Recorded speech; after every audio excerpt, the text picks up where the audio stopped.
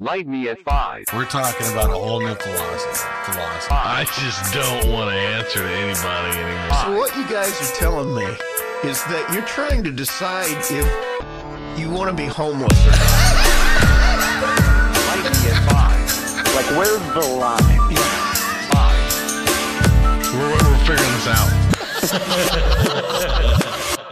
This is Light Me at 5. Light me at 5. With Dean Jernigan, Rusty Nixon, and Jason LaFoon. Light me at 5. Coming at you from Moscow. How you guys doing? Doing fine. Yeah. Doing fine. I still can't get over how that intro actually makes us sound like good. Well, that's why you hire professionals to do that kind of thing. Instead of interns. Right. Yeah, That's why I don't trim my own eyebrows. Did you guys hear his Rusty intro that he made for us? Go ahead and hit it. Planka planka planka planka planka planka. 3CP1. The Russian radio. We were Jason and I were talking in the parking lot. We were at Mike the other like 2 weeks ago. 2 weeks ago or something. Just getting in some practice rounds and Place I had never been to. First time I was there, by the way. To do their to the open mic. Yeah, that's true. So I don't know the regulars at this place. You know what I mean? Like I've done a couple shows there, but I've never been to their mic. So I show up to this mic, and when you come to a mic, you don't know what you're gonna eventually see. Right, yeah. You never know who's gonna pop up. But we had a crazy guy. Oh, so yeah, so I've been to this mic multiple times. And I've never seen this. Now I've seen this guy, but I think he's changed like his shtick a couple of times trying to find his niche, you know? Yeah. So the first I saw him was I saw a guy in the back of the room playing with a puppet. Right? Now when I say puppet, you're probably thinking a ventriloquist. No, dummy. actually what went through my mind was those puppets they give kids to show where they were badly touched. This was a shove your hand up its ass puppet, you know. This was like a $7 Walmart puppet of a monkey. Yeah, not like a nice marionette or ventriloquist. It was like, oh, this is on sale. I'm already here getting bread. Yeah, might as well get this puppet. Yeah. So I was like, but he had a nice case for it, which was the weird part. Oh yeah, that's the kind of thing you hold nuclear codes in. Yeah, really nice case for a really poorly made puppet. Right. And so I'm going. So when we go do the list or whatever, I sign. I was one of the first ones to sign up, but I think I put fourth. So just before the thing started, I walk up to the list to see who's going in front of me, and I noticed the name of the first guy. Now we're going to change it from advice for our legal department. But it's equally as ridiculous as this. Bob the Gorrilla Tamer, right? Is just written in. It's not the name, but it's similar enough that you get the point. Bob the Gorilla Tamer. Yeah. Or something like that. Something similar. Or something like that. Yeah. Okay. So I'm like, you got to be like, what? That's got to be the puppet guy, right? You know. So we sat down, and this guy goes up on stage. Now he's wearing his pants are tucked, like his button-up shirt's tucked into his pants that are pulled up to his neck. This is the best way to describe his outfit. He was dressed just like Michael Douglas in Falling Down, except the pants were about 7 inches higher. Right now, he had the same type of like male pattern baldness, like short hair. You know what I mean? Like he could have been like a stand-in when they were like framing camera shots in that movie for Michael Douglas. If "Mother, quit hitting me" was a person. Yeah, it's what this guy looked like. That's this guy. This guy looks like he hasn't been completely entirely naked in his entire life. Right. I can. One of those 1890s pantaloon underwear. You know what I'm saying? Like this is the kind of, like his mom might have sewed him up in a sack when the friends came to spend the night, so no one would touch him. This is the kind of guy. So and he's got this nice case, like titanium case, that looks to me could hold firearms. So I may regret all of the following events that you're going to be hearing about. So he sets his case up and he unlocks. You know, it's one of those. It's got great sound. Click. You know, like it's something important. Even the little. Yeah, like it's something important. Yeah. And then he gets out like a notebook and sets it down next to the case. And then this puppet, this $7 puppet. Now, this guy might be the best ventriloquist on the face of the planet. He might. No, Dean's not lying. This guy, he is a ventriloquist act. His puppet's just not of higher. Right. Yeah. Yeah. He might be the best ventriloquist in the world. Yeah. Okay. The issue is he never took his COVID mask off. he wore his mask the entire time.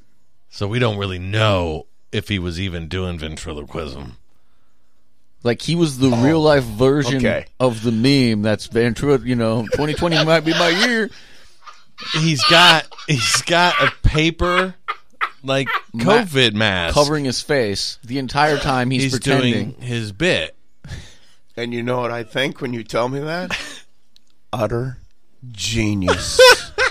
No, it's funny you say this because I said this might be funny if it was a shtick. Yes. If the whole thing. Yes. The thing was, he was so serious about Dead it. on about it. And that there was no sense of irony in what he was doing. No. He wrote jokes. And he had 5 minutes of jokes for this monkey.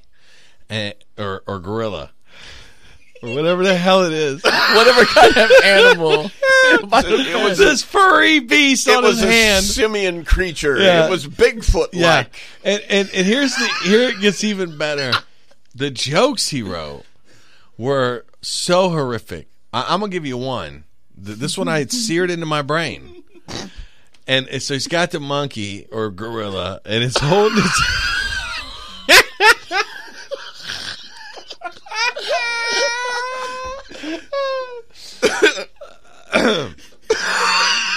He's got his hands held out so far apart, and he's like, I'm kidding you not, this is the monkey voice. He's like gorilla the voice. simian voice.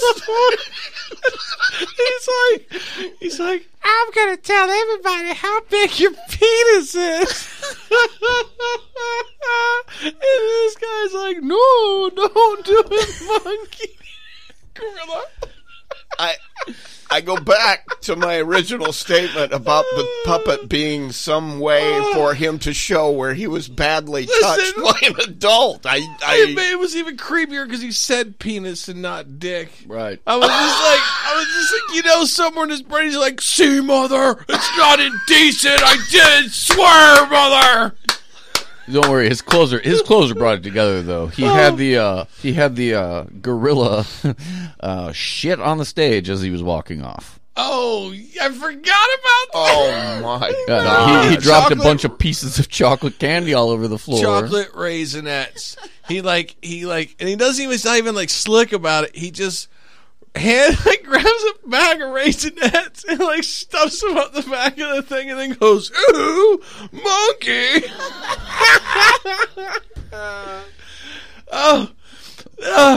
But then when he was done, he went back to his seat. And then Dean gets on stage. I couldn't help but How do you say follow something. that? How do you follow that? Well, you don't. Well, there was another comic that went like up. following Jimi Hendrix at the Monterey Jazz Festival. I mean, just walk off. Well, you can't. We're sitting at the table. I happen to just be the first of our table that's going up, and we're all just like, oh, well, one of us got to say something. Like, we can't just not say something, And so between the gorilla tamer and me is another comic goes up wearing weightlifting gloves with no fingers for no apparent reason. His gloves have fingers. He just wears leather driving gloves. Yeah, with the fingerless. So he's a proper. No, they had. I they have the fingers? think the knuckles might be cut out, but I believe they have full finger gloves. Ooh, so it's one of those where the mind trick thing. I think it's fingerless gloves, He's saying the knuckles. I think are it's cut got like out. the open back, you know. But I do think yeah, okay. I do think the open back. No, either way, I don't know why he's wearing the gloves. It's prop comic. Right. Wow. Carrot Top. Come on. Whole career going on there. So I go up and I'm like, and I stole Jason. Jason was Jason, basically what happened was I was sitting there trying to write a set for that mic, deciding what I want to talk about, and I was just writing roasts about everybody in the room, Right. like people I didn't even know and stuff. And I'm like, I don't know a lot of these people well enough to bust them out right now. And so Dean was like, "Well, that thing you said about this guy, can I use that?" I was like, yeah, I know that dude well enough to make fun of him. I don't really know him that well, but I'm comfortable with making fun of him. Is what I'm saying. So I get up there, and we, of course, we all had to. Michael Banks. This was an ongoing joke. A friend of ours, Michael Banks. You got a haircut. From the night before, he had showed up to another mic we were at, and he doesn't normally show up to that one. He shows up to a different one because it's conflicting times. And so we were all overly making a big deal that he had shown up for the night. You know, everybody came up. Was like, Michael Banks came tonight. You know. So we carried that over to the next. Like the host Jeff immediately just started messing with him about his haircut. So I jump up there and I started it with making fun of the other comics, so I wouldn't just immediately unload on this gorilla whisperer over here. And I was like, "Well, Michael Banks showed up and brought his hair." You know. I like how keep trying to avoid just leaving a breadcrumb of evidence for anyone to really understand what's going on here.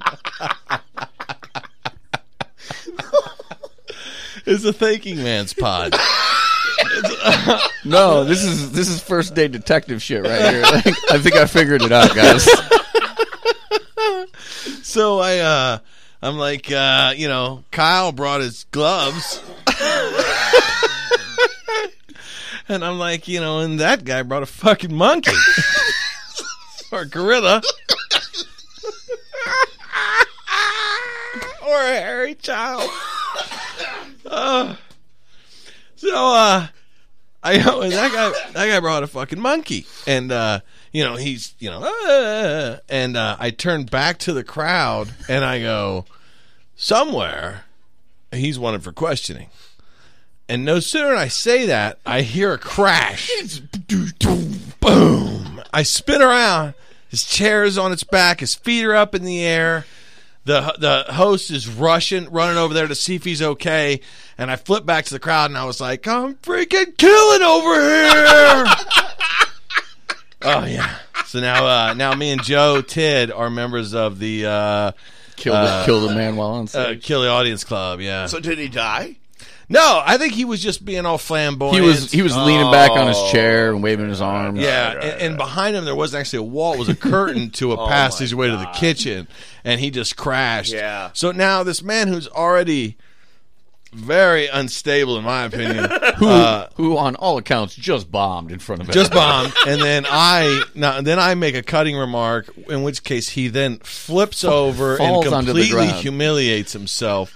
And I'm like, oh, well, so I get off stage. You smell blood in the water. Right, well, no, I'm feeling bad at this point because it went I didn't expect him to die, after I dropped a punchline because I write killer jokes.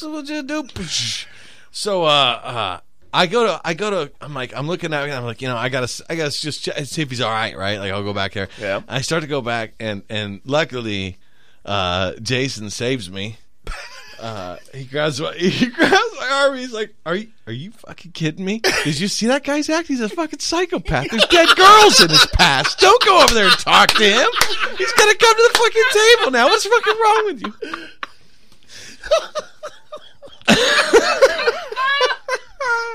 So I was like, "Oh man, God, he's right. There's no," because that was the first thing I said when he started talking.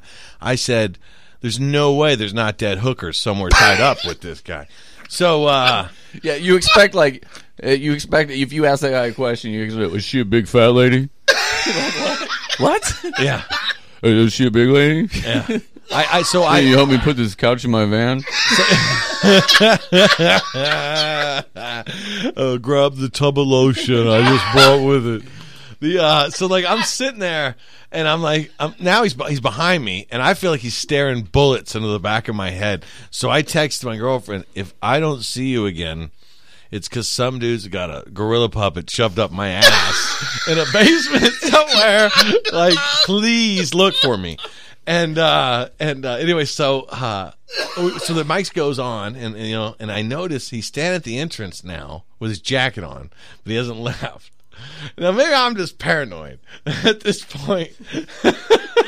I've listened to a lot of Serial Killer Pod lately. I gotta tell you, there's signs that you look for, and so I tend to leave slightly early. And I feel like that's kind of known that I leave early. So this guy's standing by the horse jack, and I'm like, it's no big deal. So I get my stuff, pay my bill. There's still mics going because it's an hour drive, So I go out the door, and I go out to my car, and I get in the car, and I'm just getting my stuff settled. And then suddenly, this freak comes walking out behind, not 7 seconds behind me. Gets in this beat-up pickup truck. It's like he just waited long enough to clock my vehicle. I'm telling you.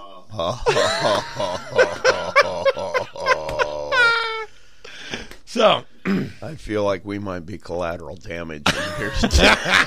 Well, no, this is my insurance. See, okay. Now the hate spreads. If I ever see that guy, I'm going to be like, wait, I know you.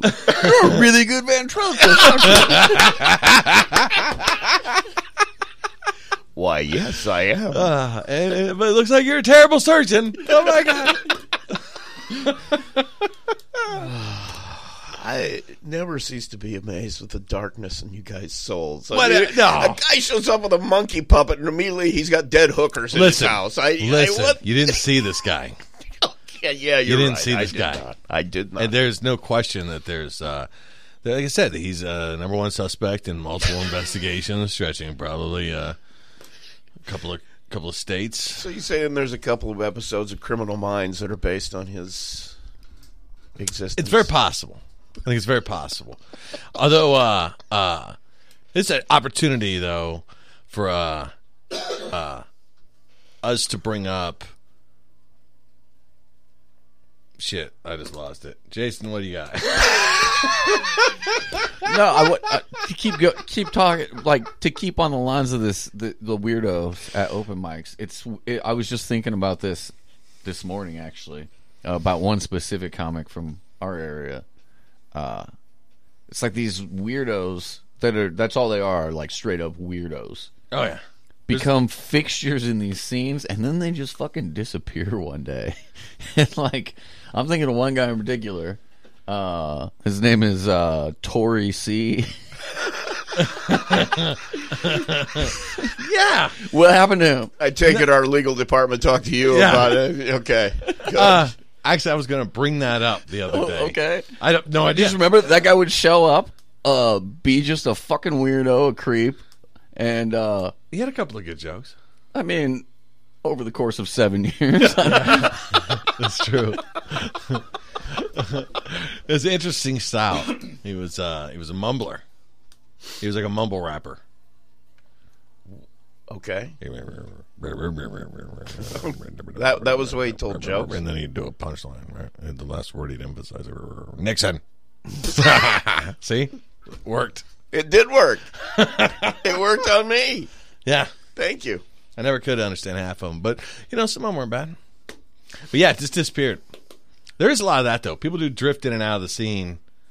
But I'm talking like the weirdos who are so convinced that like, so I run into a guy. I'm a genius. I've got this figured out. I'm gonna be here every week. Oh yeah. They make. It's just a shit show every time. It's entertaining to watch. And all of a sudden they're gone. See, here's the thing. So I ran into a guy in public who overheard a conversation. Anyway, so a stranger comes up to me, now knows I'm a comedian. Yeah. So then he proceeds to tell me, I could do that. I'm pretty funny. Everybody tells me I make everybody laugh. And I was like, those are the ones, aren't they? Oh, God, you just, and usually I just go, hey, here's the mic. Here's how you get to the mic. I'll see you there on Tuesday or whatever day, and then you wander off. But this guy just kept following me, going, yeah, all my family. I make them all laugh. And I go, well, it's slightly different when it's a group of strangers and there's an expectation for you to make them laugh. I was like, it's a little different world. But you could try it sometime, Oh, yeah, you know. sure. And then he's like, yeah, no, I'd be cake, man. I'd be famous. He was just so cocksure. I couldn't help it. I never give this out because it's got my contact info on there. I pulled out my card.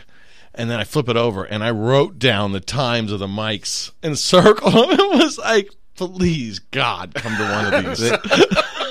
The guy that I was just talking about, I was there the first time he went on stage. Really? That was a while ago, though, right? It was. It had been 2014. Okay, yeah. Okay, and he'd come to Mike's a few times and watched and hung out, and he said like I'm nervous about going to my first time because I know that what's going to happen. You know, I'm going to get on stage and I'm going to basically like become famous overnight. Oh no! And everything's going to change, and so I'm a little nervous to start that process. No. I swear to God, this guy told me as soon as he gets on stage, like but this was his life is over because he's about to be famous. Yeah, this was the vibe that guy was throwing at me. He goes, "Oh, so you're a comedian? I could do that." Oh, Yeah. please come and do that. Yeah. Please. No, yeah, you're right. You know, the funny thing is the ones who do show up like out of nowhere, and you're like, "Oh, they're going to do 5 minutes," are oftentimes the ones that shock you, like not the like the quiet ones, like Enrique. Yeah. He does some good writing, man. That guy just kind of stumbled across the scene, moved into a town, never knew anybody, just happened to come out, saw something on Facebook, so he came to one of the shows, but he showed up way early. So we assumed he was one of the comics coming for the open mic after the show. And we were talking list, like what order the list is in. We didn't know who he was. Yeah. But he walked up there just chatting with the comics like he was. So we were like, "Oh, when are you going up?" And he was like, "I'm not going up." Yeah. Anyway, so he has since started going up, and he's got some good writing down, man. It's not bad at all.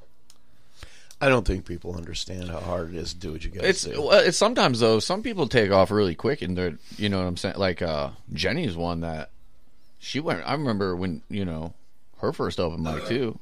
Like when she first started going up, and but to her was like credit, real though, natural to like. She's put in the time. Like she goes to the mics, she goes to. That's what I like. But I'm just saying, like she started hot too. You know what I'm saying? Oh, yeah. Like she didn't. It didn't take her very long to figure out what she was. You know what I'm saying? Like her style and like how to figure it out. She was like one of the. Well, I didn't think she was going to have trouble finding her style. You know, she's got.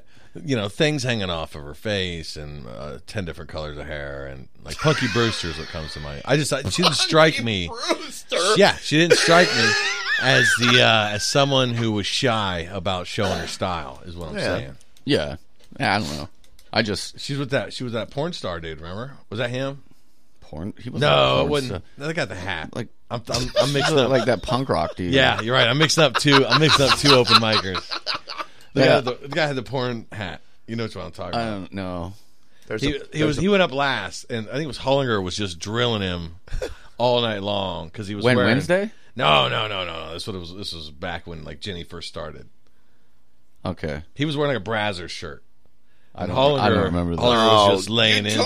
I told you about this guy. Yes. And it got worse and worse. Like Hollinger was just digging, and the guy was going last. So everybody was waiting to see this great, like he was going to come out and just burn Hollinger, and he just came out and he did real creepy shit, like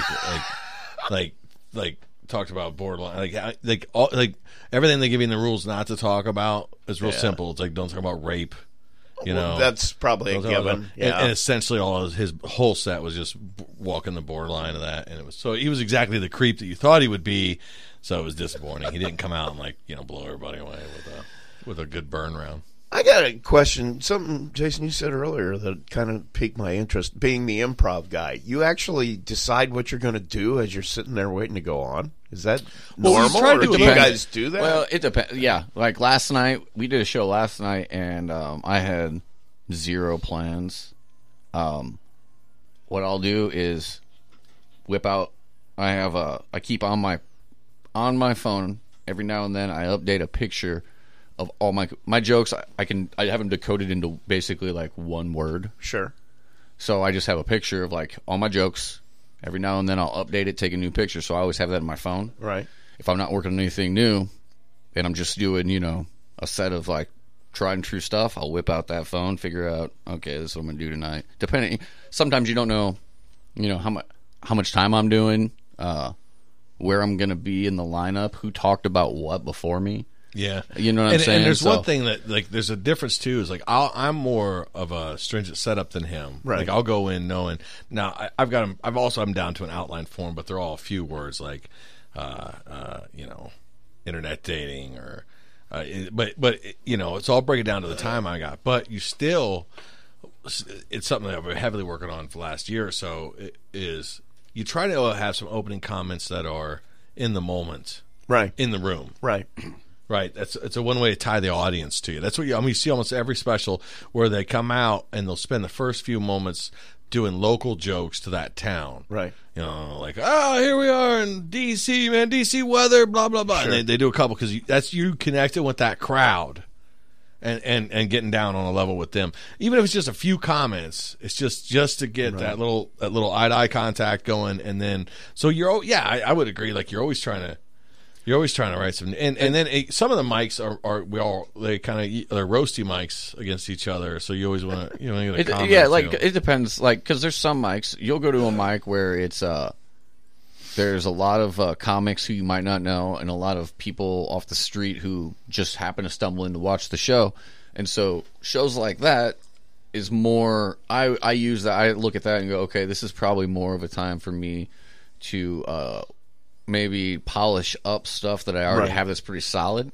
If I show up to a mic where it's all just comics I already know and like almost no real audience members, that's when I break out like the straight notes.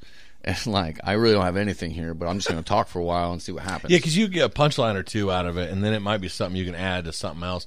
But then, like, it's funny shit happens, though. It'll be like the other mic we were out there, and Brian Collins told me a joke outside, but he told it in like not the joke form, so I didn't laugh. He got butthurt, I didn't laugh. So then when he went up, he's like, I told this joke to Dean outside, and he said I should quit comedy. So then it became, I told Dean a joke before, and he told me I should commit suicide.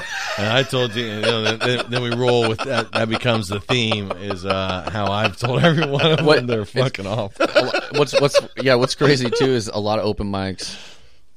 If you go to and it's all just comics, sometimes people will just plow through with the same stuff, and I'm like everyone's heard this a million times, man. So it'll turn into like people telling just other comic in the room's jokes or whatever. So they're all different. You know what I mean? It's just it still helps though. I think that stuff still helps because you're still getting up there. You're still keeping your rhythm going. I just feel like if I don't get up and do some regular work, that I get rusty. As long as I'm doing semi-regular work, I don't have to necessarily work on any one individual thing. My timing's down, and I'm still pretty active, so I feel pretty good about going into them. But Dean writes way more structured than I do. All my stuff is loose. I don't really even have anything. When I write jokes, I literally write down bullet points of like this subject. These are the 3 things I think are funny about it, and that's it. That's the joke. I make up everything else, every other, and eventually you memorize things at work or whatever. But my goal is just to get from this point to this point to this point, and how I do that is never the same. You know what I mean? And it's ironic too. Is like when I set up a longer set, like say a 30-minute set, I do it in story arcs. Is how I think of it. Yeah. Right. So like I'm like, all right, I'm gonna roughly do 10 minutes of this arc. It might be just me partying and weed and whatnot, and then the second arc is going to be dating, and then the third arc is going to be kid. That's how I tend to set up larger sets so I can remember my transit. And then when my breaks it into that point, I don't need to. I'm not like mentally thinking about all the words you're actually saying in 30 minutes, you know what I'm saying? Because it's like 22 pages worth of words that you're spitting out. But I'm just thinking of an arc. It's like I know this bit 7 minutes. I know this one's 3, and these arcs. I just kind of put them together like puzzle pieces, and I'll switch them around. And then there's longer versions of every joke, and then there's shorter versions.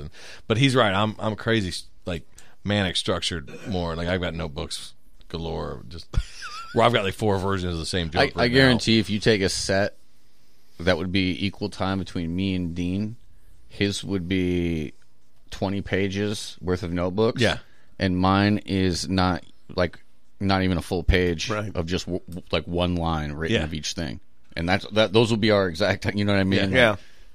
Yeah, I know what you mean, because I found it fascinating, because that's kind of the way, I mean, even if you're doing Shakespeare, every room is different, and even though you know the words you're going to say, you don't say them the same way, you feel that audience, and that fascinates me, because every room is different, and the idea that you don't even know what you're going to say when you get up there, other than my biggest thing is, well, yeah, I have a bag that I could pull from. I'm just not sure I'm taking out of it until, you know. Yeah, and then my biggest thing for me is I'll set up, at the very latest, I'll have figured out what I'm doing like the day of, long before I get there. But I, like, But it's still improv. I mean, well, the biggest thing for me, though, is like I need to get my longest, what I consider my best version of the joke on paper. I don't really need the 4 other versions of the joke that I'll do.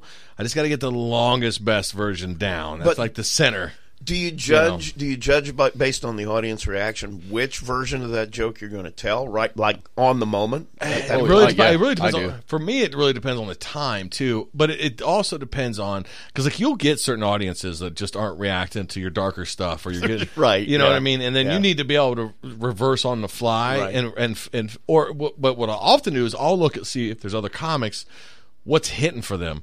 Like if I'm like, man, I thought these 3 dating jokes were good, and they just landed flat in here, and I planned on doing 7 or 8 minutes of dating, I may turn it up.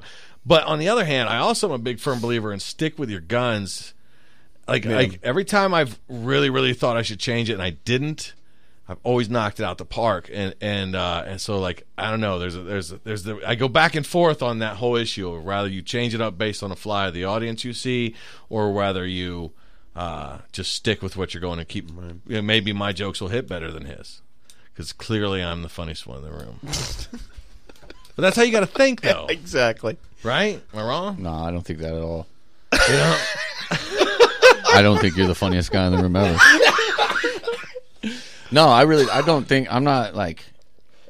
I don't know, because I'm one of those guys that's always I can do what I can do, and that's it. Yeah.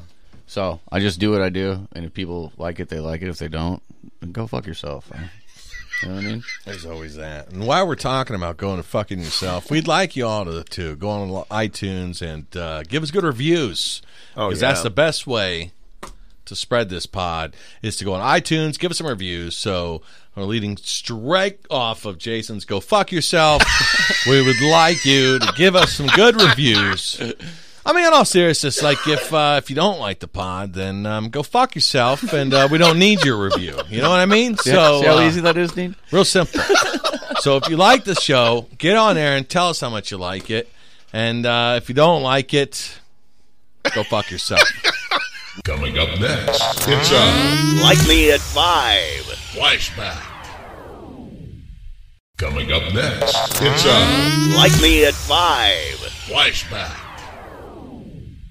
Got a guest in studio today. This is our second part of a doubleheader with Farai Gatura. How you doing, Farai? I'm doing all right, Dean. Oh, you know what? I forgot. I was gonna make sure that we had the studio audience light come on, and it's gone. We have a studio audience here. You didn't know that? Oh, yeah, right over there. We're on the 95th floor of the WTCA building here. That's right. Yeah. Broadcasting from somewhere. Yeah. Was it somewhere coast to coast? Yeah. Yeah, we don't tell that. I think they tell them now. What? Where they're going? Where they're broadcasting out of Las Vegas, Nevada. Who's that now? Coast to coast. Oh, okay. Yeah. Oh. Yeah. They used to not tell them. I've been watching. Well, they're afraid the aliens are going to get them, or what? The people. Oh, the reptilians. Oh, I'm sorry. I forgot. Yeah, I think just the weirdo people that wanted a Nosferatu run at that base over there. Yeah. Yeah, exactly. So, Farai, Yes. we're talking about Chris Rock. What? Let me ask you this: What ultimately, what would you consider your win, your final goal point in comedy? Like, what's your goal? My goal is to actually be able to sustain myself from comedy. Pay some bills. Pay some bills. Maybe not work 7 days a week. Yeah. And just, all the debauchery that comes with comedy. Yeah. Yeah. You know what I could imagine at this point in my life is not doing the day job / night job together. Like not, I had finally had a morning to sleep in this morning, and I woke up at 5 a.m. Just wide awake, just then furious that I was awake. So it just fed the beast, you know. Yeah, no, I relate with that. I haven't had I can't remember the last time I slept in, and it was I think today and yesterday were the first times that I've had a day off that I've known about ahead of time. Oh yeah. Where it's like, I can actually do stuff, and it's pretty terrible when you have a day that you think you're going to be off and management at work tells you, actually, no, come in on that day. Oh, yeah. It's like, oh, okay, I guess just never mind what I had going on. Yeah. Did you tell her you won't be mailing in your ballot this year? So yeah, I hear you. It'll be nice to get to a point where you can just kind of take a load off a little bit. Yeah, I sound like an old curmudgeon just complaining. But it's like that, and then the travel time in between, and then I'll have a day off where I want to go in. I got to record pod or show or cut something, or we got a guest lined up. That's the day. But honestly though, I don't mind doing that kind of stuff. So if I could just cut out the day job out of that whole scenario. Exactly. No, that's how I feel exactly. It's like, the other, like yesterday, I was kind of like, man, I wish I didn't agree to do the show. It would be nice just to stay at home and play a video game or something. And, I went, though, and it was fun. But I would rather that than my usual roll out of bed, get ready for work, and work taking, and by work I mean my regular 9 to 5 paying the bills job, have that be the bulk of my life, and then have to fit everything else into like the last remnants of the day. And it's just absolutely. And I can't tell you, almost every show I do, I'm always like, at some point that day, I'm like, there's no way, I'm so tired. Then I go get a nap at lunch, a little 5-hour energy shot when you get off, and I'm always glad that I went. I'm always glad that I did it. But I have thought that I'm somewhat charming on stage, that maybe I could turn it into public speaking and get elected to some low-level congressional position and just take that payout for the rest of my life. Do that 4 years. I think you just have to do 2. Then you can step down. Sure. And then I can that finances my comedy for the rest of my life. You're already you've got this hatched. You got to get elected first, man. I know, and it's difficult because politics in America, it's a tough. Wow, see that? I slowly eased him into that signal, that transition, and he still wasn't ready. Now I am guilty of often of out of nowhere pulling the hey, do the thing, and not being fair to build up, but I clearly built that up. Fry, what he's telling you is that I'm old and I'm slow on the uptake. It's a bottom line there. I was supposed to do this. Only in America can a guy from anywhere go to sleep a pauper and wake up a millionaire. Only in America. That's you on the background vocals, isn't it? This is our tribute to politics in America. We like to call this segment Real Politics. Yep. This episode, we got Christopher Knight running for school board. I'm not sure where, and I can't remember what year this was put out, but this is absolutely worth it. We're going to play this commercial for you. It's a 1 minute YouTube commercial with 502,000 views. 149 thumb downs though, but 859 thumb ups. So I don't want to spoil it. I'll tell you afterwards if he gets the. Are you ready? Are you prepped? No. Do you want me to find this on YouTube? Oh, you got to find it now? Well, I sent it to you. I'll did. send it to you again. See Just this? tell me what to search. This is I'll cut this out, by the way. Chris. Or maybe not. Christopher Knight. Christopher Knight for school board. You see, this is what happens when you hire geriatrics to be interns. You know, there's a reason. They tell you don't get millennials because they're lazy, but you know what? They're technically apt. Work the YouTube. They can work the YouTubes. Did you find it? I can just send it to you. I'm just thinking to myself, why now? After that passive aggressive attack, why? Was that passive aggressive? Why do you think it was passive aggressive? You're playing like you're being funny, but you weren't. I could tell. He's very sensitive. That guy. Hi, I'm Christopher Knight, and I paid for this ad. When it comes to education, government bureaucracy is like a cosmic bully. Legislation like No Child Left Behind is targeting and destroying our ability to best teach our children. The video. We need someone to fight for Rockingham County schools against the tightening grip of unfunded mandates. All right, hit pause. Everybody pause here? Okay, all right. Okay, so what we got going on is we've got... The video is amazing. I'm going to explain a little bit. So we've got Christopher Knight, and his name is spelled Knight. I don't know if that's his real last name. It is now. We got Christopher Knight, how would you describe him? An intense-looking dude. An intense-looking, bookish gentleman. Intense-looking, bookish gentleman. I could go with that. Who's going to revamp the school system. And one of the explosion you heard early on was a very bad rendition of the Death Star blowing up a classic 1800s school building, barnyard school. Zapped it. And as of currently we're speaking now, Christopher Knight has now whipped out his lightsaber. Yes, which is actually rendered pretty well in the video. Yeah. And go ahead and hit play, Rusty. Okay. I believe in more local control over our own schools because I have more than enough faith in the parents and teachers of Rockingham County. I'm also a fiscal conservative and a supporter of athletics and the arts. Let's work together to defend a bright and shining future for the children of Rockingham County. Elect Christopher Knight, a new hope for Rockingham County schools. A new hope. New hope. Tied in a new hope. Actually, I think I've stumbled across a second commercial that's not nearly as entertaining that I was showing. I'm telling you, the guy's eyes in this are just creepy.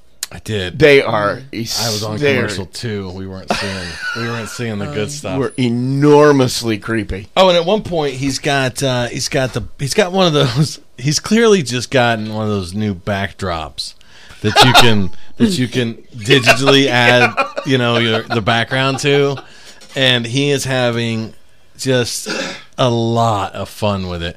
So at one point he's on Hoth, he's on a desert world as he's waving his lightsaber around. Believe it or not, Christopher did not make the school board. Those poor kids, they got killed by the Death Star. All for nothing. All for nothing. Oh. Didn't he watch Star Wars? The Emperor won. Did in this case. He did anyway. If spoiler alert, folks, if you haven't seen the new one, the Emperor still won. Oh yeah. Did he? Yeah, I guess. I didn't finish watching. No, a guy ran into a guy at work who was a super fan and wanted to tell me all about it. Okay. Yeah. You ever went back to work early from break? Oh no. Yeah, that's the level of desperation I have reached. I went back 5 minutes. I gave the company back 5 minutes. You know what? I don't need this break. Here's your 5 minutes back.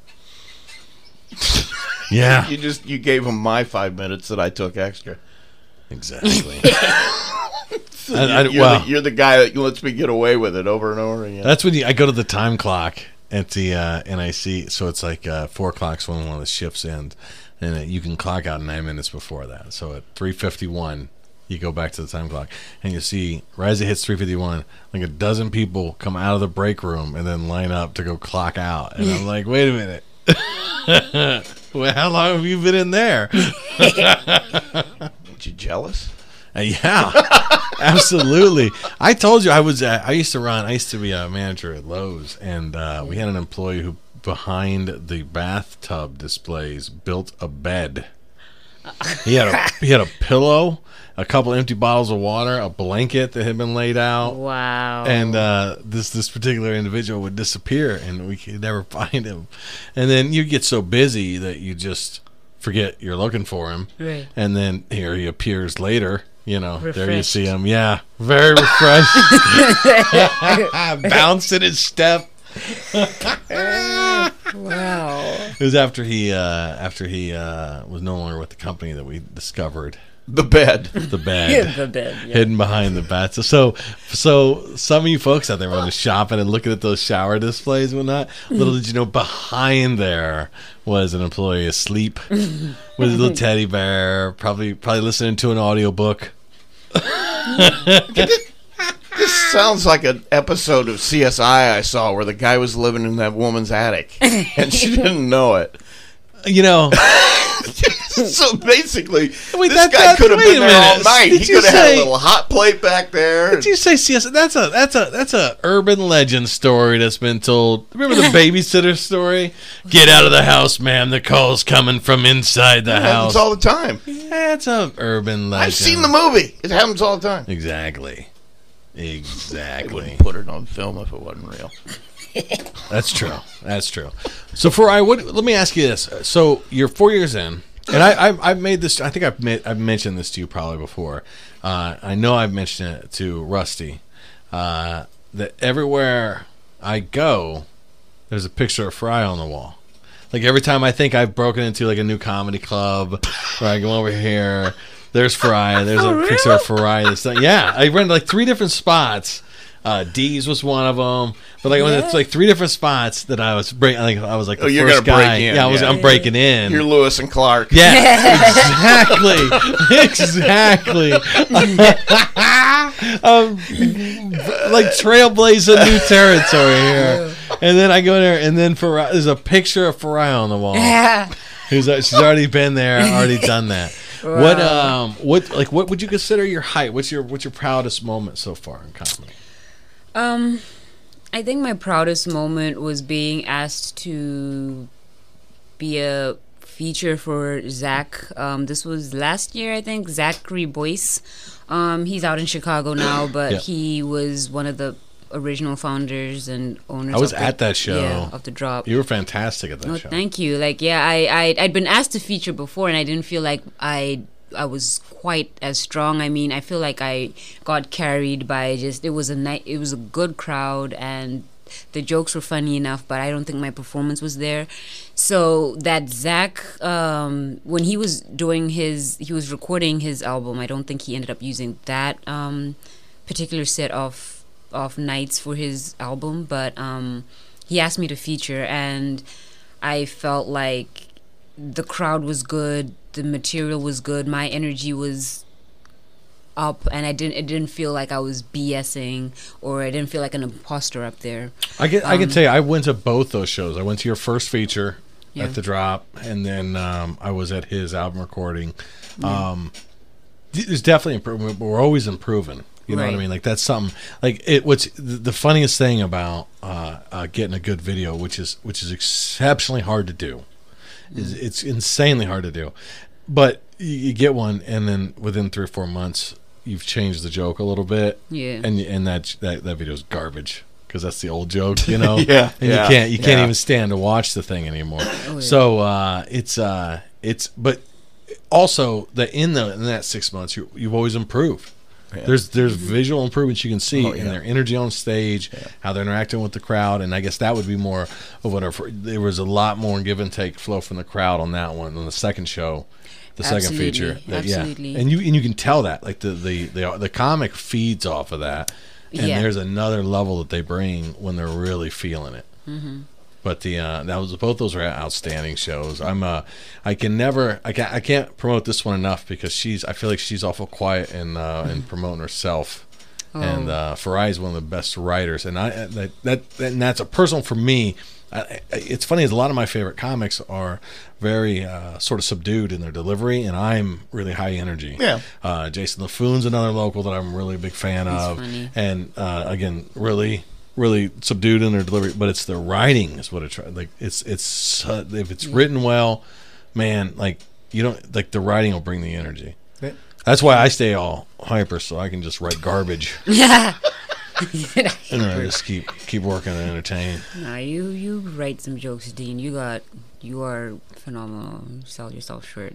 But it's that's the hardest thing though, is to promote yourself, right? Yeah. Like yeah. I think I didn't even write my bio. My girlfriend ended up writing it because for 4 weeks all I got down was Dean Jernigan. That was it. Like I didn't get anything else written when I was trying to come up with my bio. What about Sage of the Tri-County area? Sage of the Tri-County area. Not everybody understands that though. Believe me, I feel like we need to be syndicated, but in like 40 states. Like syndicated in like Tyner or yeah, I'll take it. Oh, maybe Burr Oak. We could get the Burr Oak market. That's right. You don't live around here. Burr Oak consists of one general store and 3 houses. That's the city of Burr Oak. I saw them speculating some property. There might be a 5th or 6th one going up here in the next 5-6 years. That's just for a shed. Burr Oak is actually like you could shoot a gun from my house and hit Burr Oak, so he's taking shots at me. Yeah, that's what he's doing. But we had talked about. Have you been out to Valparaiso yet? I haven't. Brian Collins was telling me about the market. Yeah. I haven't been. Just heard some stuff about it though. Yeah, like it's really. It's a really good show. Yeah, it's everything. I haven't been out there in the last couple weeks. Nor will I. Like everything I've managed to get comedy wise seems to be coming at me on Thursdays. So I'll be back out there as soon as I can get back around to it. But doing these Michigan things, been trying to creep in. That was my goal at the beginning of this year before COVID crashed us. Right. Was to break into the Michigan market. So. Like Lewis and Clark. Like Lewis and Clark. Yeah. But what you found is Farai is your guide. Yes, exactly. Everywhere you go, she's ahead of you. She's absolutely my spirit guide. And then as I blaze my way up to Max Tuckett or whatever these names are as I'm driving through Michigan, they went full in on the Indian names. Because like Indiana was absolutely. I mean, Indiana was named Indiana because there was a million Indians here. Right. So we could have Michigan. We could have done it too. We gave it to them though. Yeah. I'm just saying. They overdid it. Yeah, like Michigan I do too. That's what I'm saying. Like Michigan, don't be. We could do what you did. We chose to come up with some new names. That's all. That was just lazy, right? I'm not gonna go where I was thinking Michigan. of going. I am not gonna go where I was thinking of going. I gotta say though, Michigan's better than Ohio State fans. You hear that, Joe Tid? The Tid family is a big time Ohio State family. Big time Ohio State. I've seen him with Buckeye this and Buckeye that. Yeah. That Joe Tid. Yeah. Between that and his cat shirts. What's up with his fanny pack with the speakers? Right. So he's got a fanny pack. He's one of our favorite comedians. He's the Red Ranger. He's been in the show before. He was selling the baby gates. Yes, the Red Ranger baby gates. The Red Ranger baby gates. But he's got last time I've seen him, last 24 times I've seen this guy, he's got a fanny pack with speakers, but it's never playing any music or anything. And are they real? They look real. I don't know if they are. It's a serious 80s fanny pack rep. Somebody needs to call him out. Well, you can't. I mean, he pulls it off. He's a rugby player. He plays rugby in one of those semi-pro leagues, to where like you pay to go do it, and it's like one of those brutal sports. Yeah, rugby is rough. Okay, I got one for it. The next time you guys are around him, it's got to be Bluetooth, right? It's got yeah. Search it out and hook your stuff into it. Oh, they were doing that to me. I was hosting over there, and they had their speaker was just Bluetooth to the mic. So the comedians found out. So they were all trying to do their own walk-up music. So the music kept burping through in the middle of the sets. It was chaos. Yeah, do that. When he's on stage, do that. Just start playing some. Have you ever hosted? A handful of times. What do you think about it? I want to do more of it. I feel like it would help me with my just on the spot type of stuff, like reacting to things in the moment. So I want to do more of it. I don't know if it comes as readily, but I gotta try. I told him, I said, when I'm hosting, by the time I'm done, I've got a headache. I'm sick to my stomach. I'm so stressed out. I'm covered in sweat. I just need to go home and lay down. Like, I'm like, and even then, that show was real. Like, Brian was like, don't worry about time. Because Brian Collins told me he was going to do something like 7, and he goes up there and does 14. And at 14, he looks over and goes, "How much time I got?" And I was like, -7 minutes. How much time I got? He's like, "Ha!" He thought I was kidding. I was like, "No. You've been up there for a quarter of an hour." Anyway, but like I get stressed. I stress out about the time. I stress out about the transition, and then I'm worried about. So then Scott Curtis pulls out some new material, but in the meantime, I can't find the next comic. So like I'm having a minor panic attack backstage. So then I see Scott after the show, and he's like, "Hey, do you like my new material?" And I didn't remember a word he said after Scott Curtis. And I was like, "Yeah, I loved it." Oh, yeah. So. I stress out. Is my point. When that's discouraging. Yeah, I might not do it. It's easy. Yeah. Well, some of them are good. Be great. Yeah, like Max. I think Max is natural. Oh yeah, Max is. He's really good in keeping everyone together and like. You know what Max is so good at too is when he can feel the crowd starting to edge away from him, and then he's really good at snagging them back, like breaking out or whatever he's gonna say, and then saying something to the crowd like, "Please God, don't stop crying," or just whatever he says. But it brings everybody back and brings a chuckle. And, so how long has he been doing it? I mean, how does he do it all the time? He hosts. Well, then that's why. Oh yeah. Some people have that skill, but it's not like it's something you can't just do it a few times and you got it. Yeah, it's something you got to work with, and that's sure. I'm at that early point where it's terrifying. The lake's full of sharks. Yeah. Yeah. Apparently, there's a guy. I think his name is Garrett Elzinger. I think he's from Michigan, and he has an album where it's just like hosting bits because he hosts so much. I can't remember which club. Really? Yeah, and his album, his comedy album, is just bits of him. Like there was one where there was like a huge bridal party, and he gets into it with them, and just like. I'm like, wow, a hosting album, like a compilation of different hosting gigs, and it was really good. Like Cat Williams, early on when he started getting real fame in the industry, he had a show in Vegas called The Cat in the Hat, and he was the host, and he would have guests on, but the crowd draw was the host. Like people came from miles to watch this host.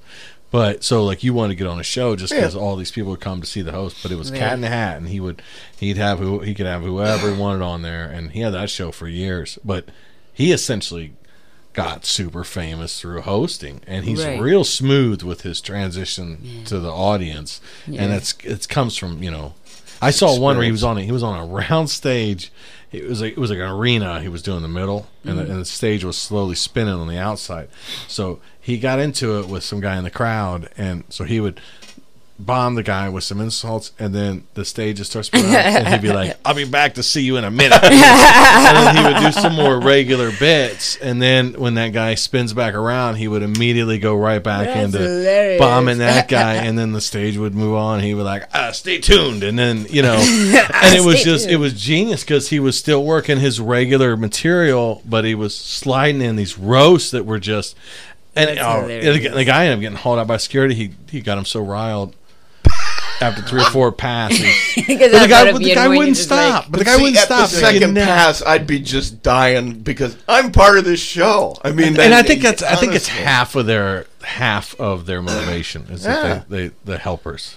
But see, he didn't even have to say anything the next 3 times around. It was the funniest bit in the show every time he went by him. Oh It yeah, was perfect. and those moments are the ones that always kill. Is when it's just spontaneous. Well, part of that has to be anticipation because the crowd sees it coming Yeah. around. It's like, Yeah. oh, what's he gonna do now? Yeah, right. And as the comic, the amount of pressure that you just put yourself Oh under. yeah, you gotta come up with something. Yeah, you now. got to come up with something every spin around. Yeah. I'd be signaling for security to haul him off. Yeah. Like, take him. I'm running out of stuff. Take him. Get him. Oh, Fry, I can't thank you enough for coming and seeing us again today. If do you have anything coming up that you want to plug? No, at the moment I'm really just kind of not doing a lot of stuff. I want to recover. I do feel a lot, like you were saying earlier, like the driving takes a lot out of you, and so I'm just kind of right now Especially when you not get pulled doing over much. for speeding. yeah, when that happens twice in the night, you reconsider. You just kind of stop and Light me at 5. 5.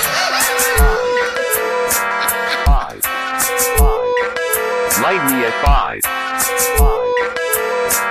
5. Light me at 5.